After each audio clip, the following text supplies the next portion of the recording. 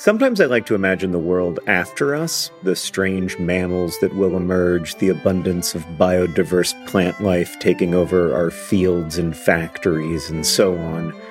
I don't think this world will be better. I maintain that we are the most interesting thing to happen on Earth, and there is real beauty and meaning in our curiosity and compassion, even as we also cause and witness so much suffering.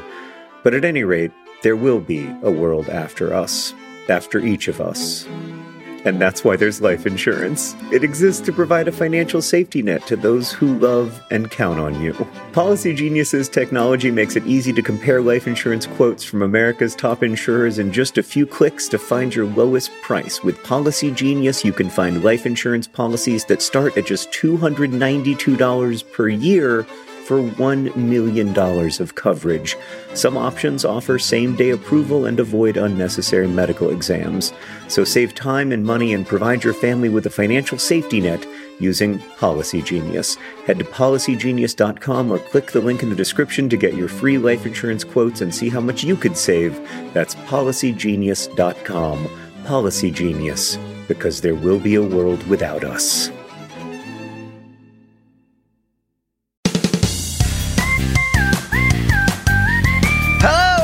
Welcome to Dear Hank and John. Or as I like to call it, Dear Jess and Hank. It's a podcast where two brothers and sometimes just people answer your questions, give you dubious advice, and bring you all the week's news from both Mars and AFC Wimbledon. But today, we're doing none of that. There's no dad joke, there's no Mars news, there's no John, there's no AFC Wimbledon. We have an expert to help us answer a question that has been driving us mad. It is not the question of whether or not sneezing is normal, which will continue to drive us mad. It is the question of why then, there, and that can be answered by the questions, or are the answers to the questions when, where, and what. And to help answer this question, we are being joined by Jeff Zaferis, who is an author who has spent a lot of time studying etymology, has written a book on etymology, and is also a journalist and does a lot of different things. Jess, thank you so much for joining us. Thanks for having me on the show. So, I mean, at the very basic level, can you explain to me what is going on? Let's just start with that. Absolutely. So as I mentioned in the TikTok that I mentioned you in, a similar thing happens in a ton of languages, especially Indo-European languages, which is this giant language family comprised of many subfamilies of languages that are spoken today. The families include like Germanic languages, which is like English and German and Danish, and like Hellenic languages, which is Greek, and Italic languages, which is any of the Romance languages that are derived from Latin. But then, since I made this video, I've also been informed that there are similar constructions in languages like Japanese, which is not an Indo-European language. Whoa, right, so that's cool. Okay, it happens all the wild. time. Apparently, we just do that with these word concepts. The thing that's so interesting about this is that like all of these words are invisible. So when I think about a word, I think about like cumulonimbus, where it's like that's a word that somebody made up. But I don't think about like that or this or the, like, which are also words. Do they have a meaning? I guess. Does the have a meaning? Not really. Like they're not. They are so universal, like so necessary to the construction of language that I don't think about them as words, which is why I think this was so surprising. And, you know, furthermore, those words are sometimes unnecessary. Like the word that can be pleonastic in some cases, meaning it's just like redundant. So you can say like, I know that you're very clever, or you could just say, I know you're very clever, and it means the same thing. That word is not necessary. Which I notice, especially because I will often have that's. I'll have a sentence with two that's, and then I'll take one out, and I'll be like, why did I put that there? Ugh. But like it also reads just fine with the two that's. I don't have an example because I'm not as clever as you, but I'm sure that other people will have experienced this. Yeah, absolutely. So like these words that there then have equivalents in lots of languages, and they often similarly correspond to other question type words. Like it's not a universal thing. Like every Indo-European language doesn't have the exact same structure for these exact same words, but you'll find parallels like this for question and answer word pairs everywhere.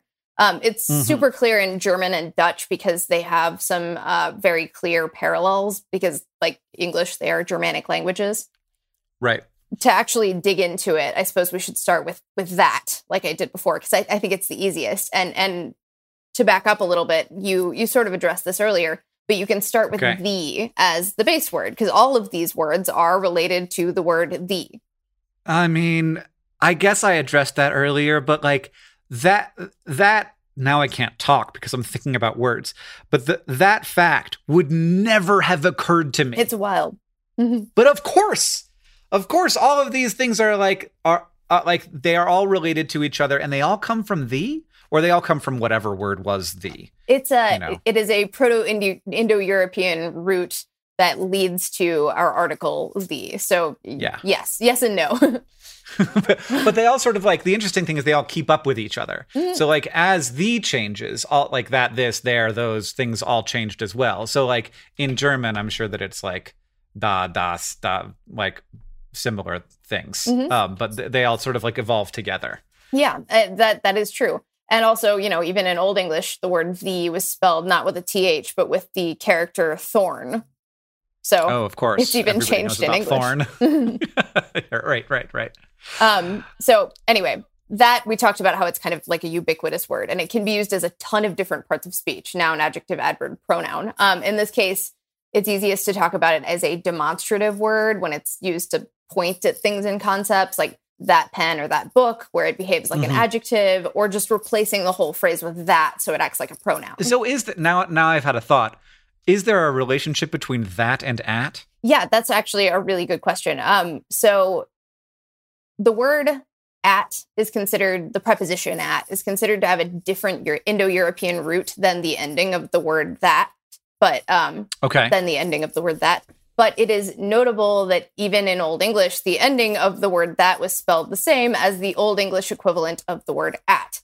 And it's notable that to convey directing something towards something else does the same thing.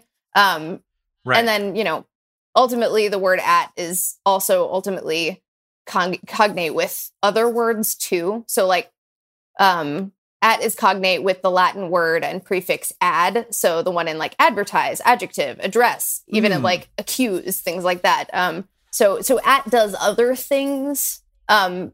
So to say they're unrelated is a bit of an oversimplification, but they do both do their own things in other words and word elements. Okay.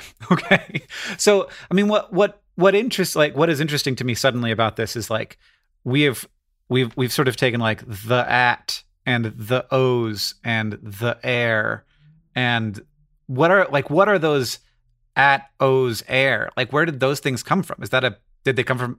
Did we just decide, or what? Exactly. So with the article the is our base word, we can like we said, point at things by adding these demonstrative endings, and that's this, that, these, and those. So is, eat, at, ease, o's.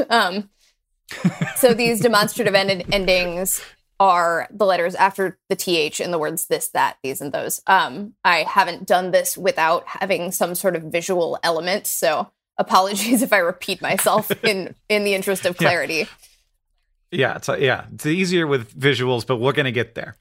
We're also going to break everybody's ability to understand language, because now every time I or you say that, my brain turns off.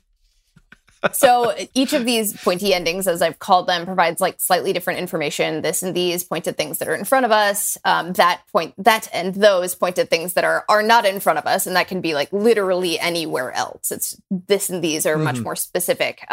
So if we take the word that points at things, since it's sort of the broadest, it tends to be the word that you would attach other suffixes to that could make it have additional information on it, like give it a location or a time. And in that case, that would be that plus air equals there. You've added location information to that by adding the ending air. And then with time, it's that plus n gives you then.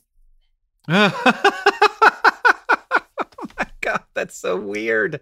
Did people decide this? I imagine in terms of like the development of language, it is a simultaneous decision making that happens with like the simplest words in our language. We develop a way to communicate all together. And typically, we say that there's this one proto-root language, Proto-Indo-European, that unites all of the languages that I've been talking about. And the constructions that were used in this very fundamental, it's technically a theoretical root language, but it is very strongly evidenced. Right, we don't have written records of this. This was the step after we were grunting at each other.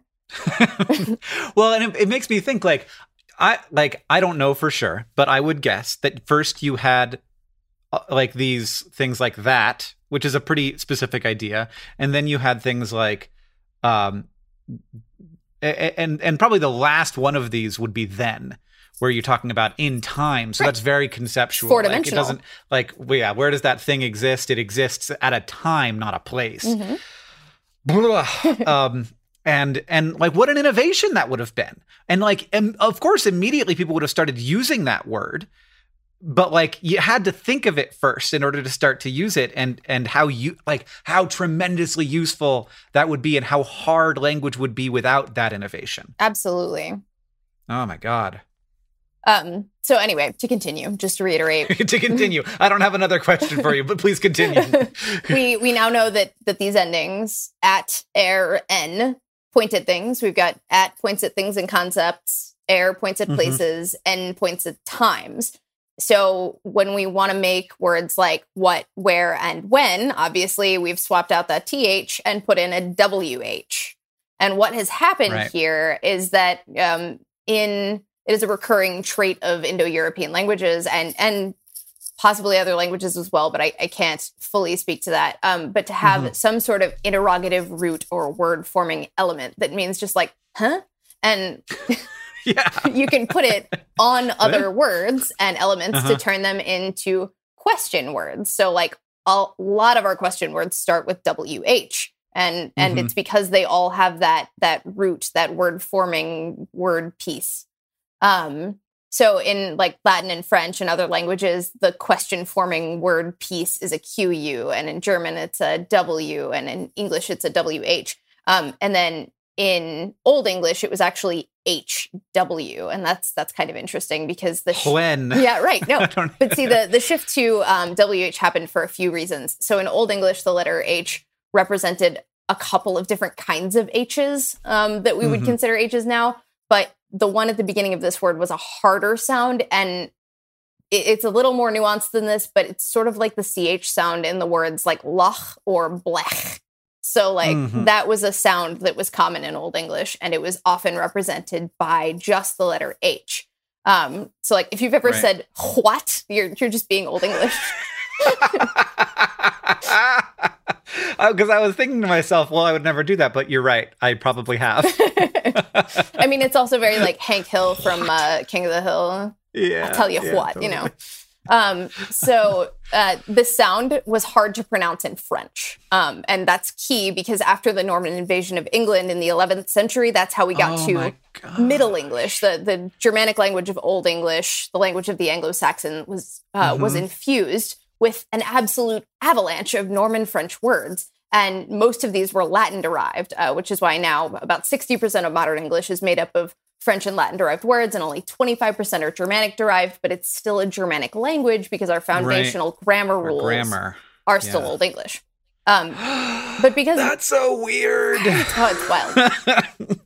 But because the Normans largely came to be the ruling class and therefore wrote a lot of the history and determined a lot of the rules in England, parts of it, like that black sound, phased out. And in fact, the letter combination in words like daughter and slaughter used to just be a letter H, and it was pronounced. So it was like dochter and slochter, and that GH was meant to convey the harder H sound. But French people were bad at pronouncing it, so it faded out to being a silent GH. Yeah. So another thing we can be frustrated with there. What?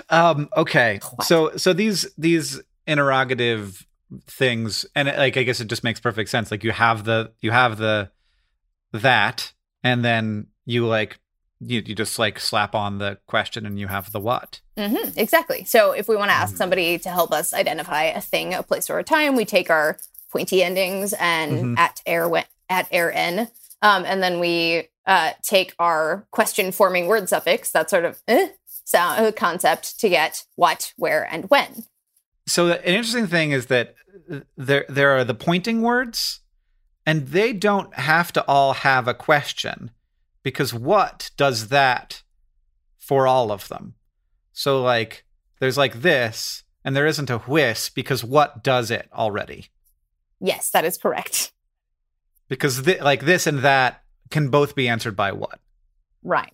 So we don't need multiple what's, Yeah. so we go with the broadest one. Like that. Yeah, we don't need a this for the thing we don't need a what for the thing that's right in front of us and a what for the thing that's far away, because we can say what is that or what is this. Either way, I mean, if we know typically this, we can tell pretty clearly. I mean, we can say what is this, but it is the question word tends to be the broadest, or it tends to attach to that because it is the broadest in terms of this, that, these, and those. I can't believe we have this, that, these, and those. And I'm like, of course I know what those mean. Like, I've never even thought about like what the difference between, like, where the line between this and that is. Like, how far away does it have to be? I just know. You might also find this interesting. You'll notice that here doesn't fit in quite with any of these words because it doesn't start with a TH like there does.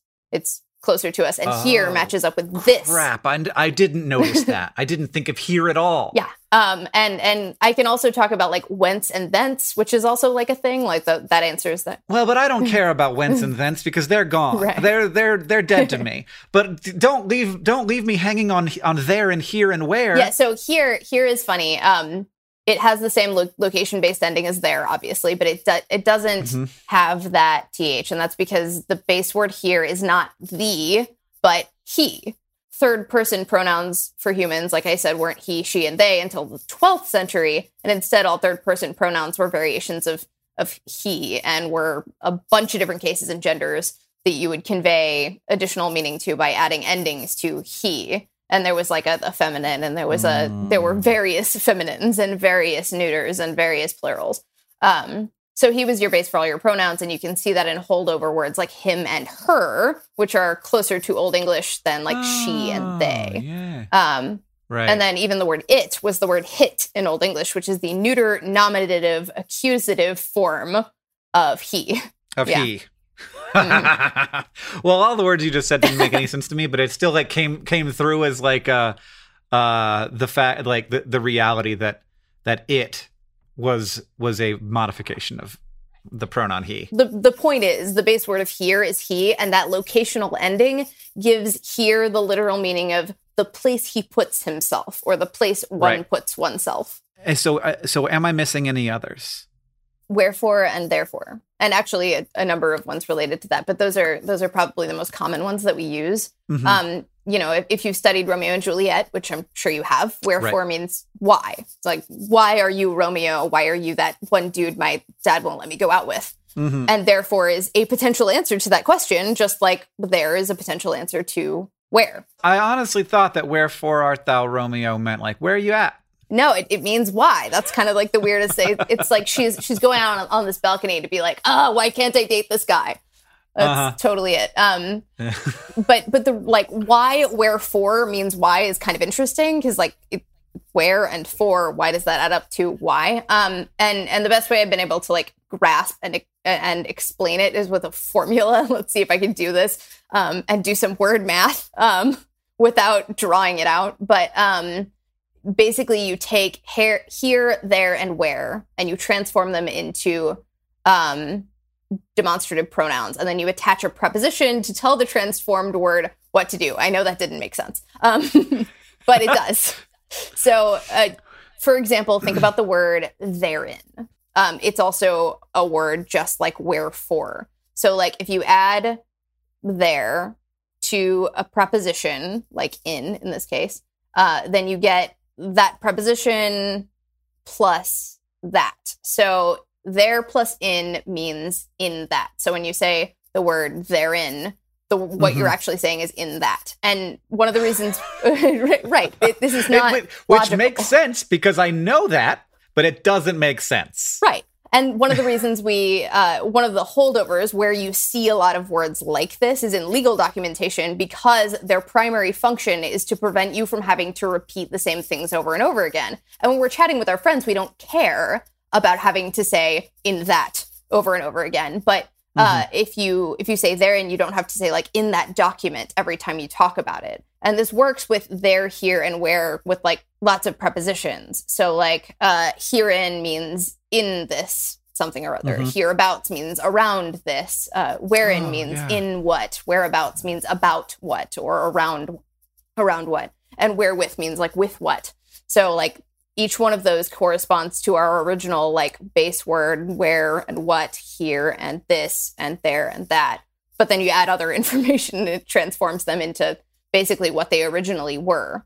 So with wherefore and therefore, it helps to know that in older forms of English, for was a real workhorse of a word, both with an E and without an E. It could mean the same thing as the preposition for does now, but it could also mean things like before and toward. So it had lots of information attached to it. So in this case, when you add it to, like when you add for to where to make it wherefore, you are literally saying for what reason. And the reason is kind of in parentheses here. And same with therefore, you're saying for that reason or for that purpose. And it literally means toward what reason or toward what purpose in that case, because the for implies direction. So like it's often that I think about etymology as like, oh, I want to know the weird reason why this word is related to that word. And but this conversation has given me a much better, and I'm sure I'll lose it immediately,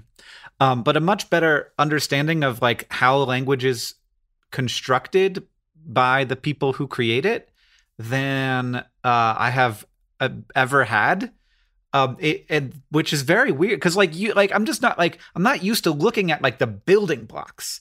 You know, I'm used to looking at the foundation, and I guess I haven't really like done any foundational work since like high school grammar class, and even then, it wasn't really about the foundation as much as it was about like, or about understanding how it was built as it was just understanding that it exists and how it exists. That's very true. A lot of times our grammar rules are this does this, but not why does this do that. Yeah.